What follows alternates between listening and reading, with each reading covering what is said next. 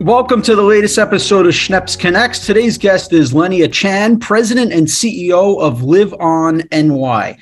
Having started his career as an ICU nurse in 1999 at Mount Sinai Hospital, he is a veteran healthcare executive with over 20 years of leadership experience. He previously served as president of the Hospital for Special Surgery's Innovation Institute. His leadership roles have spanned clinical, operational, marketing, communications, crisis management, digital transformation, branding, and innovation as he has served in several C-suite roles. Live On NY is a nonprofit organization committed to helping New Yorkers live on through organ and tissue donation and to caring for families touched by donation. They serve as the federally designated organ procurement organization for the greater New York City area. Great to have you on the show, Lenny. Thanks for joining us. Great to be here, and thank you for having Live On New York on today. It's our pleasure. So I know, organ donation, tissue donation, sometimes people, may get grossed out by the thought of having to have, theirs or their loved ones' body parts really donated. But it really is a critical way of keeping so many people alive and really a way to help other people. So maybe you could just share a little bit about what organ donation is and how people can, learn more about it. Sure. Thanks so much. And again, thank you for the opportunity to speak with the public about this important issue.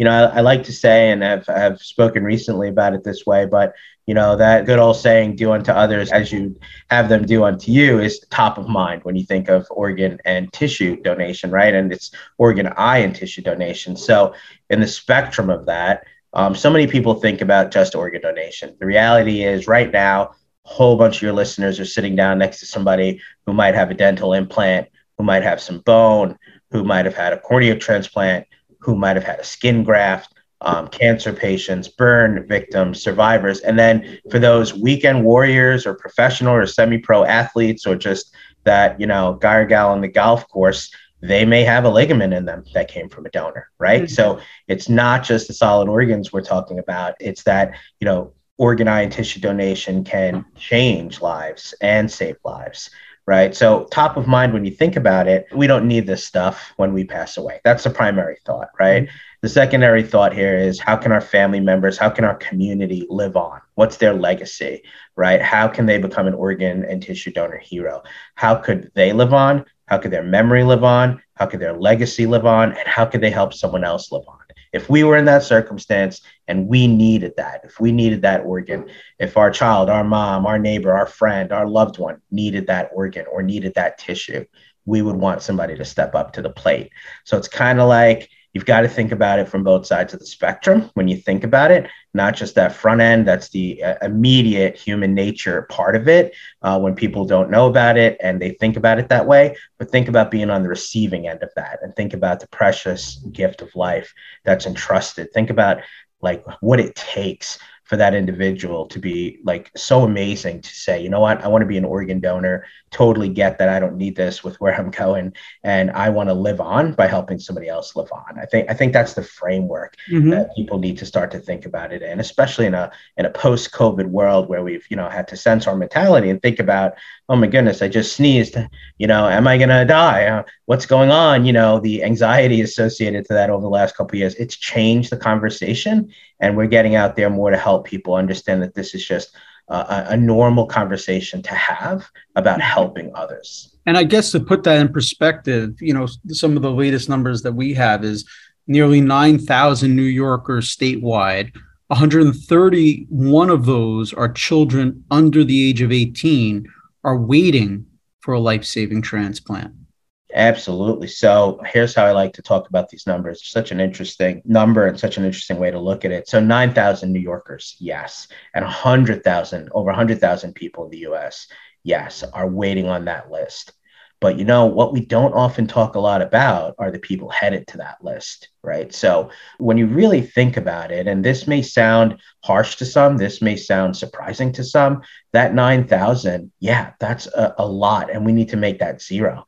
9,000 people woke up this morning, right? Questioning whether they'll be here tomorrow. We have to fix that as a community. 100,000 people more across the US. But what's really more interesting are the tens of millions of people, right, who have cardiac disease, pulmonary disease, GI disease, who are, have comorbidities, diabetics, those who are on dialysis, right? So think about that number, right? So that's not hundreds of thousands. Now you're talking about millions of people heading to that list, which is why we have to get ahead of it. And getting ahead of it isn't just about organ donation and tissue and eye donation. Getting ahead of it's about prevention. It's about wellness. It's about living a better lifestyle. It's about understanding these issues and getting ahead of them, getting way ahead of them. We want that. We want that. At the same time, when that doesn't work out, we want to make sure that we're here for each other. And we want to make sure that we can give somebody the opportunity to live on, including those children that you mentioned. So talk about if somebody wants to donate an organ or tissue, they don't have to wait till their dying days, I assume. Like, what are the options and what do people do if they're thinking about it? Yeah, great question, right? So there's several ways to become an organ donor. The most common way is to sign up at the DMV when you get your driver's license or when you renew your driver's license. Anyone else, they could sign up as simply as going to liveonny.org. That's another way to do it. They could go on their state's registry. You could just Google become an organ donor, in New York, the New York State registry to sign up to be an organ donor, as well as Donate Life, which is a national database to sign up to be an organ donor. What we like to also tell people is, tell your family and friends what your intentions are. Here's an interesting statistic for your audience and the public listening today. So in New York, in our designated service area, the area that Live On New York serves, about 80% of the donors, the families who approve and say, yes, I want my loved one to be a donor. Yes, I want them to be a donor hero. I want them to save lives. About 80% of them are not registered organ donors. So, they're not first person. So we need to both increase that first person registration for people who sign up, like you said, while they're healthy, while they're alive, 16 and up, right? Age 16 and up. We need them to sign up to be organ donors, right? And we just need you to have a conversation with your family to make sure that they know that your intentions are to continue to help others even when you're not here. You mentioned the eyes and tissues and, what really can be donated? In regard to tissue, a single donor could save, anywhere from 50 to 75 lives. Wow. So tissue can include cornea. Yeah. And it's amazing, right? That's why we're talking today. That's why it's so important to get this message out. A single tissue donor, right? So you're talking about the ability to give sight back to someone, right? With corneas, tendons, heart valves, veins, skin, bone for musculoskeletal issues, right? It could benefit patients in many patients in a host of serious or life-threatening medical conditions, right? So patients who have severe burns, allowing athletes, or again, your weekend warrior, or just that injury, right, of someone on the football field or baseball, with ligaments, tendons, to help them, regain strength, to help them have a walk again, and then also a big component of it, right, is the hope associated to it, the mobility to our military men and women who've been injured in combat. And then even, again, as simply as you're sitting next to someone right now who may have had a dental procedure or reconstructive surgery. And guess where that came from, right? If it's not artificial, it came from a donor who gave the most precious gift of life back to the community. What would you say as far as like getting over any misconceptions? What you're hear from people that are hesitant to donate or, may think things that are not factually true? Yeah, here's what I'd say. And I was one of those people. So, years ago, even being an ICU nurse, being in the healthcare field for 23 years, knowing better, right? Having training and, both in school as well as practice. I even may have believed some of these myths and legends back in the day. So I represent, those people in your audience today who may think this stuff, but here's what they need to know. Number one, all major religions support organ donation. That's right out of the gate. That's one of the biggest ones. Anyone can sign up to be an organ donor, regardless of their age or their health. Many years ago, a Long Island woman, 93 years old, was a donor, and her liver went to a 60-something-year-old female grandma who was able to then take her kids to Disney World and live the rest of her life. Yeah. I think the oldest organ donor is 96. That's undocumented. So that's another thing, right? Age, health. We encourage everybody to sign up. Let the doctors determine the health of the organs at that time. So that's one of the biggest misconceptions. I'm not healthy enough. I'm not going to be a donor. Someone said I couldn't. Sign up. Let the team and the medical professionals figure that out when that time comes, if that time comes. Doctors will work just as hard to save a person, even if they're an organ donor. So one of the misconceptions is, hey, if I'm on that registry, they're not going to save me if I get brought into an emergency room. Reality here is those are two totally different teams. That set of doctors in that emergency room, those ICUs, that's not a transplant team. They're completely separate. There is the highest likelihood that your organs may go to someone in a different institution completely. That's what happens most of the time. There is even a higher likelihood that it's going to go out of state, because of new regs that are supporting sharing of organs across state borders, right? So there is a complete separation of the medical teams caring for that. That's another big misconception. And with that, the wait list is completely blind. So there's a lot of people who say, oh, the rich and famous get organs. It's not for the average person. It's not for me. I'm not going to benefit from that. Not the case. The wait list is completely blind. It's a federal database that goes by the sickest patient and then uses calculations based on the organ and timing and distance to determine where those organs go. So those are some of the really big ones. And look, New York's a melting pot of culture, and we have all the reasons in the world why people may believe a lot of these things. So we're just trying to debunk those as we go. What about COVID? It's brought on for people the reality of death, the thought of, risk of dying. Has it changed any trends in terms of organ donation or opened up people to conversation? Yeah. So we know that here in New York, it definitely has. And, the acute impact of it, I think, is obvious. We could all relate to it here today, even in conversation, right? We did not think about death the way that we may have prior to 2020, prior to seeing it all around us and having to question our mortality. Again, whether you had a cold or a bad allergy season, it made you think, it made you stop. It made you have conversations with your family that you may have never thought you'd have to have, no matter what age you were, no matter what condition or health conditions you had. So yes, we see that. Number two is, from a national data set, organ donation is up. It's more supported than ever before. UNOS has reported, significant increases. In New York, our increases are up pretty significantly as well. And it's hard to say that because we'll never be satisfied because we want to see a wait list, right? So I could tell you that, last month in May, we exceeded last year's numbers by over 100%, meaning more than 100% lives saved than 2021. We had an amazing first quarter. Heading into 6 months, we still continue to trend upward, but it'll never be good enough. As long as there's a single person on that wait list, we could talk about data all day, but it'll never be good enough because we know 9,000 of our neighbors, friends, and loved ones here in New York woke up this morning waiting for somebody to do the right thing and become a donor and help them get off of that list. So yeah, COVID definitely elevated the conversation.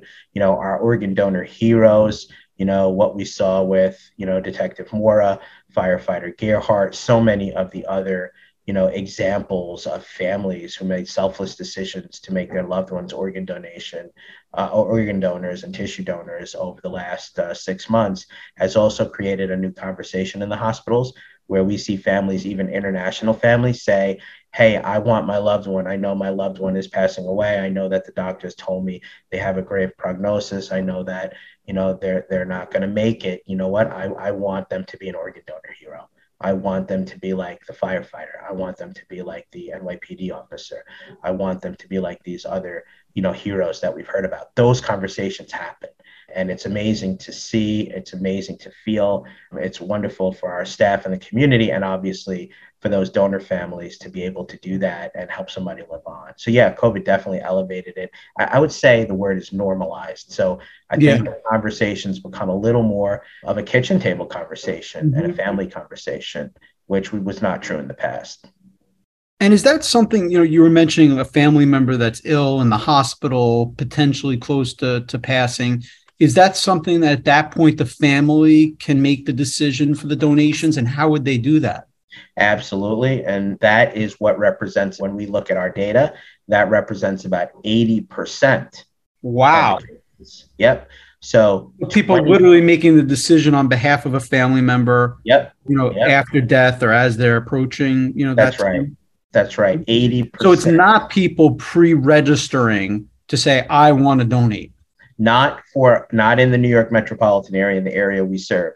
So in our area, the data is very clear. I looked at it last night again. The Mhm. data is about 80-20. And Wow. we want it to change. We want both scenarios, right? Sure, of But it course. does speak to a different mode of our community. It does speak to a different culture. And it Yeah. does speak to the suspicions and the myths that have affected that. So we've improved registry a lot. New York has improved the registry a lot. But Yeah. when we look at the conversations happening, it's actually yes. Like you said, the family members are saying yes. My Hmm. mom, my dad, my son, my daughter, my loved one, my significant other, my partner. I know that they would want to do this. I know that they would want to save lives, and I authorize this. So our teams work with them. They give consent, which is an Hmm. authorization for their loved one to be a donor, and then we move forward with donation. I guess part of it is human nature. It's like I don't want to make the decision for myself of donating, my organs or tissues, but I know that when it's my time, my family will make the right decision kind of thing. Yeah, it's interesting. In some states, they're as high as 90%. And in some counties in New York, they're over 70, 80% on the registry. So it's an interesting New York thing, maybe. And it's true in some other big cities and some other states. We've improved a lot. We have a lot more to improve. And this conversation in itself, this is going to move that needle. The But it also advocacy that goes to you're doing. show what the potential could be to get more donations if people really think about it for themselves earlier in their lives. Absolutely. And that trend is happening. So again, that number is increasing, and the teams that are working on that and Donate Life and a host of others are doing a great job over the last decade in increasing those numbers. But when we see what happens on the ground, it's still those families and holding their hand and having that tough conversation. It speaks to New Yorkers' generosity. It speaks to our community, and it speaks to, what, when it happens and when somebody needs me, I'm going to be there. I may not appear that way. I may not say that. I may seem secretive about it. But when somebody needs me, when a stranger needs me, I'm going to make the right decision. It's really a testament to our community. I think it's also powerful when you hear the stories from the people that have been saved. I know you have some of those stories on your website. So I don't know, maybe if you can share with our listeners, what additional information they can get at liveonny.org. Yeah, if you go to, liveonny.org, you'll see a host of, stories of recipients as well as donor families and what it means to them. You can look at some content there and information, and it's really heartwarming when you see a transplant recipient get together with the donor's family and you see them engage as family together because that donor family or that donor helped that person live on. So we stay in touch with our donor families and we do a lot of work with them after. We've got a great volunteer community and we're engaged with those families. Those families are huge advocates, as well as with transplant recipients who are so grateful that this precious gift of life has been entrusted to us to help get to them and by the donor families and community to help them live on. So yeah, lots of great videos there and really hearing the point of view and the perspective of both transplant recipients as well as donor families, really just changes the entire way that you think about this. Totally. It's a hard topic to really, address for people, but, I'm sure that almost every parent on the earth would be begging to have the same blood type as their child. God forbid they would need, an organ that they could donate to their own child. So it's like you have to think about it, I think, in that way to be able to help others. Yeah, doing to others as you'd have them doing to you. And if any of us were on that receiving end, right? And we could flip Yep. that switch, we would want to do exactly what's being asked of us. And I think those that get that quicker or those who learn it in time or in that moment when they really self-reflect, that's why they say yes.